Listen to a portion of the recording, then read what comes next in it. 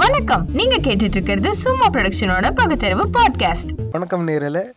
இந்த பதிவில் நம்ம பேச போகிறது இந்தியாவில் வளர்ந்து கொண்டு இருக்கும் அந்த மதவெறி குற்றங்கள். இது வந்து 2014 மதவெறி குற்ற ஆட்சிக்கு வந்ததுலேருந்தே ஆரம்பிச்சிருச்சு. எல்லாரோட கவனத்தையும் இந்த மதவெறி கொலைகள் அப்படிங்கிறது வந்து ஈர்த்தது வந்து 2015 முகமது அக்லாக் அப்படிங்கிற வந்து அடித்து கொண்டாங்க. அது என்ன நடந்திருக்குன்னா, முகமது அக்லாக்ங்கிற ஒரு வீட்டில் வந்து அசைவம் சாப்பிட்டுட்டு எலும்பு தூக்கி வெளியில் போட்டிருக்காங்க. அது உடனே எவனோ ஒருத்தன் பார்த்துட்டு போய் இந்த மதவெறி கூட்டத்தில் அடிக்கிற கூட்டம் ஒன்று இருக்குது, பேர் பஜ்ரங் தள்னு பேர். அது நீங்கள் எப்படி கவனிக்கணும்னா, நம்ம ஊரில் இந்த கால் டாக்ஸி டூரிங் ட்ராவல்ஸ் வண்டியிலலாம் பின்னாடி நாமம் போட்டுக்கிட்டு முறைச்சி பார்த்தபடி ஒரு குரங்கு படம் ஒட்டியிருப்பாங்க. அது வந்து அந்த பஜ்ரங் தளோட சின்னம். நம்ம ஊரில் ஏமாங்குழிங்கெல்லாம் அது சாமி படம்னு நினச்சி ஒட்டிக்கிட்டு இருக்காங்க. ஆனால் அது வேறு கதை. ஆனால் அந்த நாமம் போட்டுக்கிட்டு முறைச்சி பார்க்குற குரங்கு படத்தை ஒட்டிக்கிட்டு இருக்காங்கல்ல, அந்த படத்தை சின்னமாக கொண்ட இயக்கம் அவங்க வந்து ஆர்எஸ்எஸோட அடிக்கிற படை.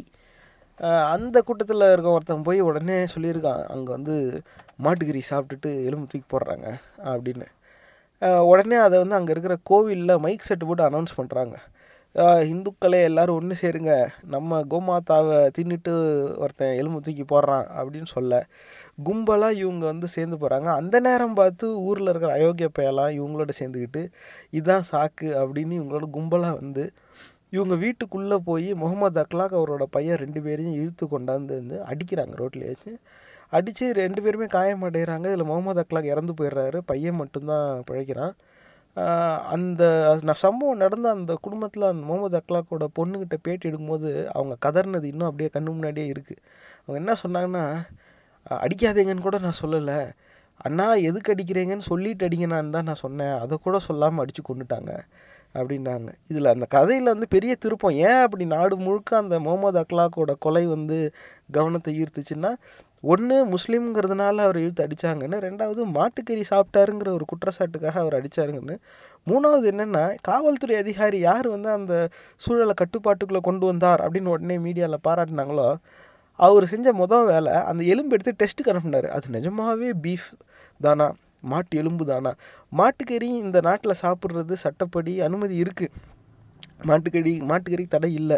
உண்மை என்னென்னா, உலகத்திலேயே அதிகமாக மாட்டுக்கறி ஏற்றுமதி செய்கிறதுல நம்ம எப்போவுமே 3 இடத்துல இருந்து தான் மாறிக்கிட்டு இருப்போம்.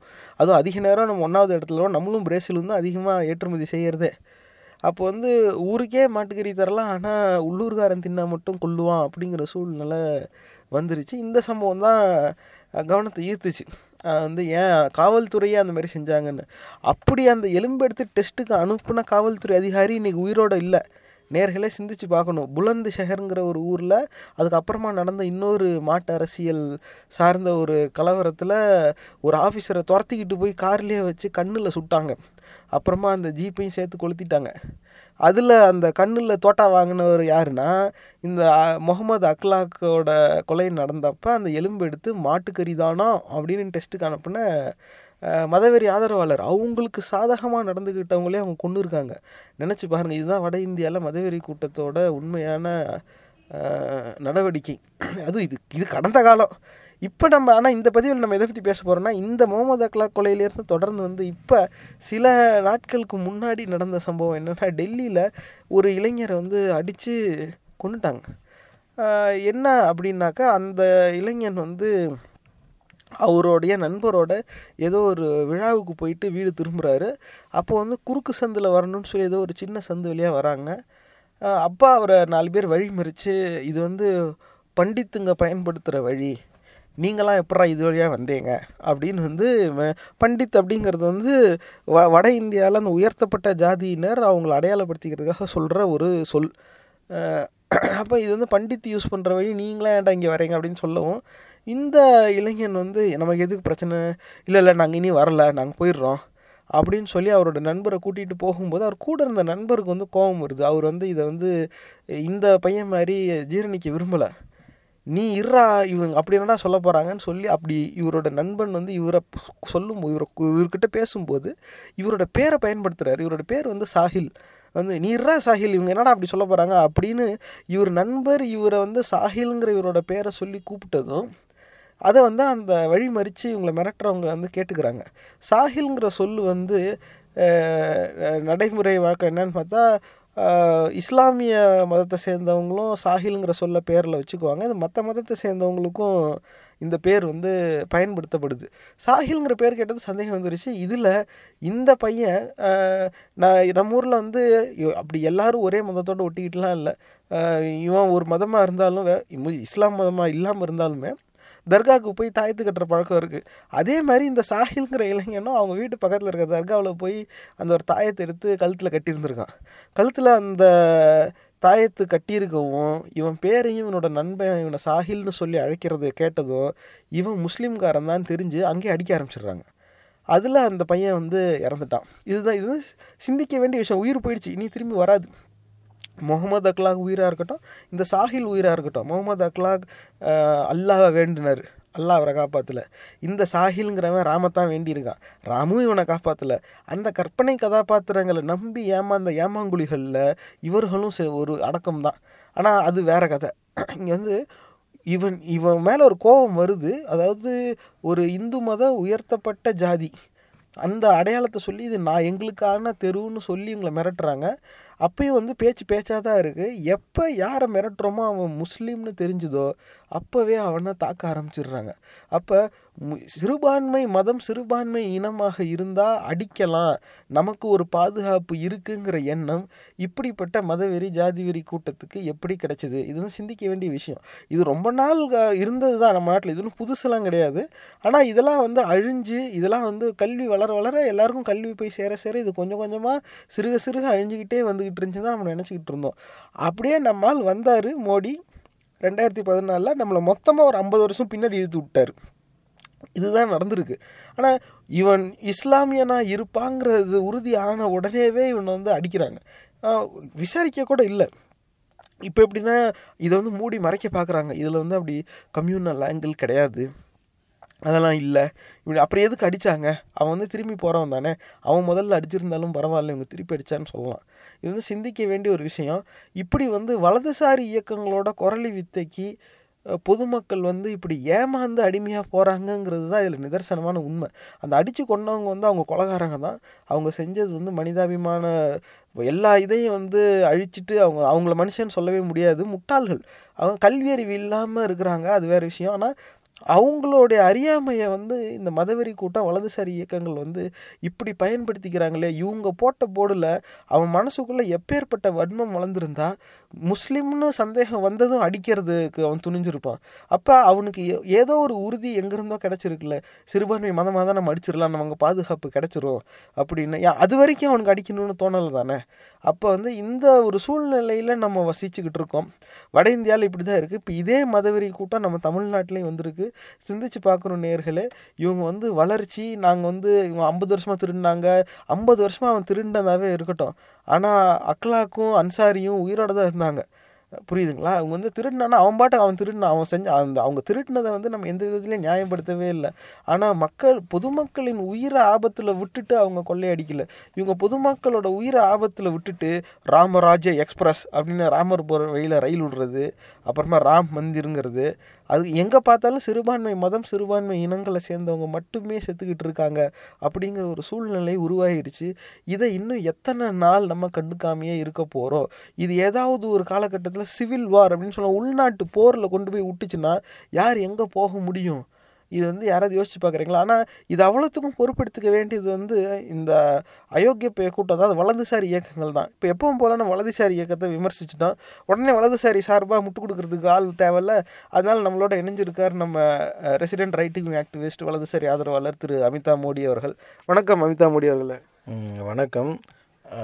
நீங்கள் கேள்வி எப்படியும் ஏதாவது நிறையா கேட்பீங்க, எங்களை வந்து இழுத்து விட்றதுக்குன்னே நிறைய கேள்வி கேட்பீங்க. அதுக்கு முன்னாடி நான் ஒன்று கிளியர் பண்ண விரும்புகிறேன். நீங்கள் எப்பயுமே பேசும்போது சில நிகழ்ச்சிகளில் நான் உங்கள் கூட பங்கெடுத்துட்டப்ப சொல்லியிருக்கீங்க மதவெறின்னு. அதாவது அந்த வெறிக்கு அர்த்தமே கிடையாது. ஏன்னா நிறையா அதிகமான மதங்கள் நிறையா இருக்கும்போது தான் நான் வரணும் நீ வரணும்னு ஒரு வெறி இருக்கும். இங்கே வெறும் ஹிந்து மதம் மட்டும்தான் இருக்கிறதுனால வெறியே இங்கே வாய்ப்பு கிடையாது. இந்தியா ஃபுல்லாக வெறும் இந்து தான், வேறு எந்த மதமும் இங்கே கிடையாது. வெறும் இந்துக்கள் மதம், இந்து தான் மதம், வேறு எதுவுமே கிடையாது இங்கே. ஓகேங்களா, ஃபஸ்ட்டு பாயிண்ட்டு. ரெண்டாவது, நீங்கள் ஏதோ இப்போ சொல்லிட்டு இருந்தீங்க, புரோகிதரை வந்து இது பண்ணாங்க, புரோகிதரை போகிற வழியில் வந்து இடித்தாங்க, இப்போ நடந்து போனாங்க, இதுக்கு அடித்தாங்க, அப்படி இப்படின்னு கதை சொன்னீங்க. நான் கேட்குற கேள்வி என்னென்னா, இப்போ ஒரு பிச்சைக்காரனை கொண்டு போயிட்டு உங்கள் வீட்டில் வச்சிங்கன்னா நீங்கள் அமைதியாக இருப்பீங்களா? இருக்க மாட்டீங்க. அவன் பிச்சைக்காரன் தெரிகிற வரைக்கும் நீங்கள் அமைதியாக இருப்பீங்க. அவன் பிச்சைக்காரன் தெரிஞ்சிச்சுன்னா கண்டிப்பாக உங்கள் வீட்டிலேருந்து அடித்து துரத்துவீங்க. இதுதான் நடக்கும், இதுதான் உண்மை. அது மாதிரி ஒருத்தன் யாருன்னு தெரிஞ்சுக்கிட்டு அவனை வந்து யாருன்னு தெரிஞ்சுக்கிட்டு ஆணாக இருக்கேன் தெரிஞ்சுக்கிட்டா அவன் பிச்சைக்காரன்னு தெரிஞ்சிருச்சுன்னா கண்டிப்பாக அடிப்பாங்க. ஏன்னா வீட்டுக்குள்ளே வந்துட்டான். அது மாதிரி அவங்க சொல்லியிருக்கேன். ஏங்க அது எப்படிங்க பொது வழி எப்படிங்க ஒரு மதத்துக்கும் ஒரு தனிப்பட்ட இனத்துக்கும் சொந்தமானதுன்னு சொல்ல முடியும்? அதுவே சட்டவிரோதமான செயலாச்சே. அதெல்லாம் விரோதமே கிடையாது. ஏங்க கடவுளுக்கு, அதாவது கடவுளை வந்து வழிபடுறவங்க அவங்க வந்து கடவுளுக்கு இணையானவங்க.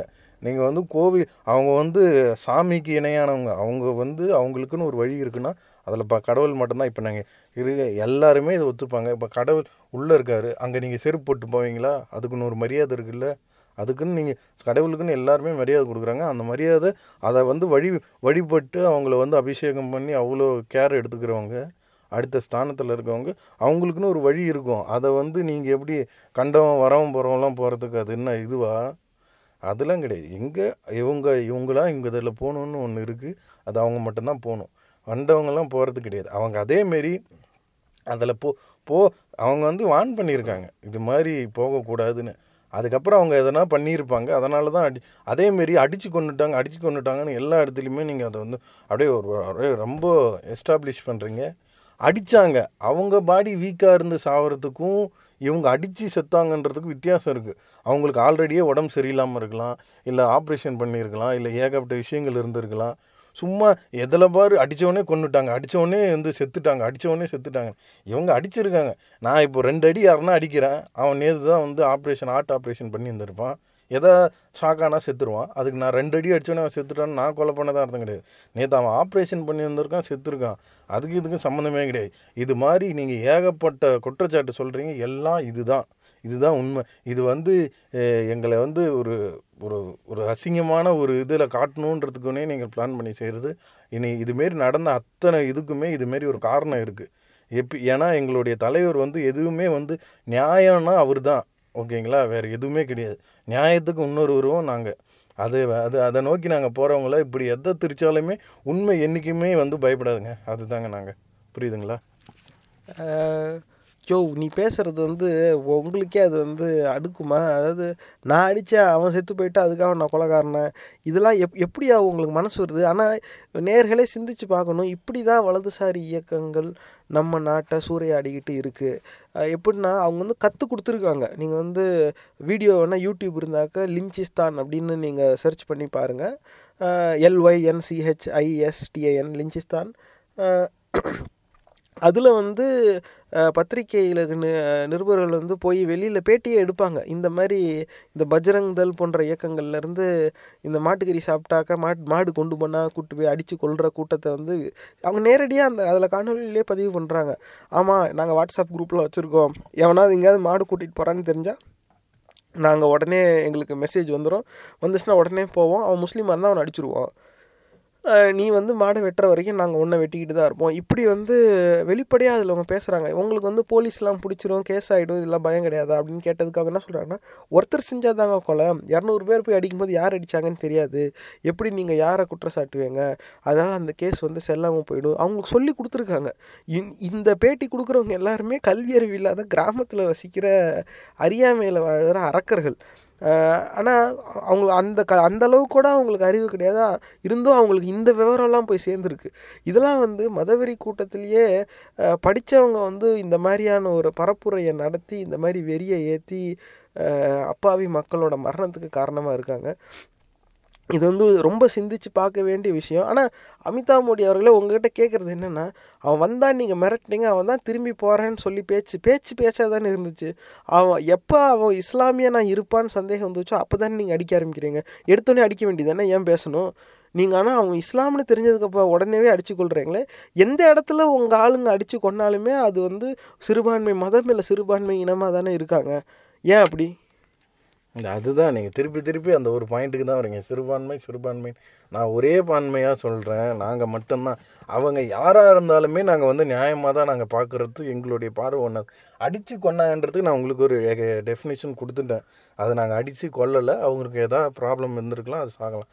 அது வந்து பேச்சாக தான் இருக்கலாம். அவர் என்ன பேசியிருப்பாருன்னு நீங்கள் முதல்ல அதை நீங்கள் ஒரு ப்ராப்ளம் ஒன்று நடந்து ஒருத்தன் இறந்தாவே, அதாவது எவன் கொலை பண்ணவனோ அவன் தான் வந்து ஐயோக்க பையன் அப்படின்ற மாரி, அவன் தான் முள்ள மாதிரி முடிச்சு வைக்க அப்படின்ற மாதிரி நீங்களே சீல் பண்ணிடுவீங்க. அது இருக்கலாம், இல்லாமலேயும் போகலாம். அது வந்து தீர நீங்கள் விசாரிக்கணும். அவன் என்ன பண்ணியிருக்கான், அவன் வந்து என்ன மதத்தை சார்ந்தவன், அவன் ஏதோ ஒரு மதம்னு சொல்லிக்கிட்டு அவன் எதா பண்ணியிருப்பான். அது மாதிரி ஏகப்பட்ட விஷயம் இருக்கும். ஒன்றுங்க, நீங்கள் மெயினாக ஒன்று எடுத்து பார்க்கணும். ஹிந்துக்கள் பொய் சொல்ல மாட்டாங்க, துரோகம் பண்ண மாட்டாங்க, இதை எதுவுமே பண்ண மாட்டாங்க.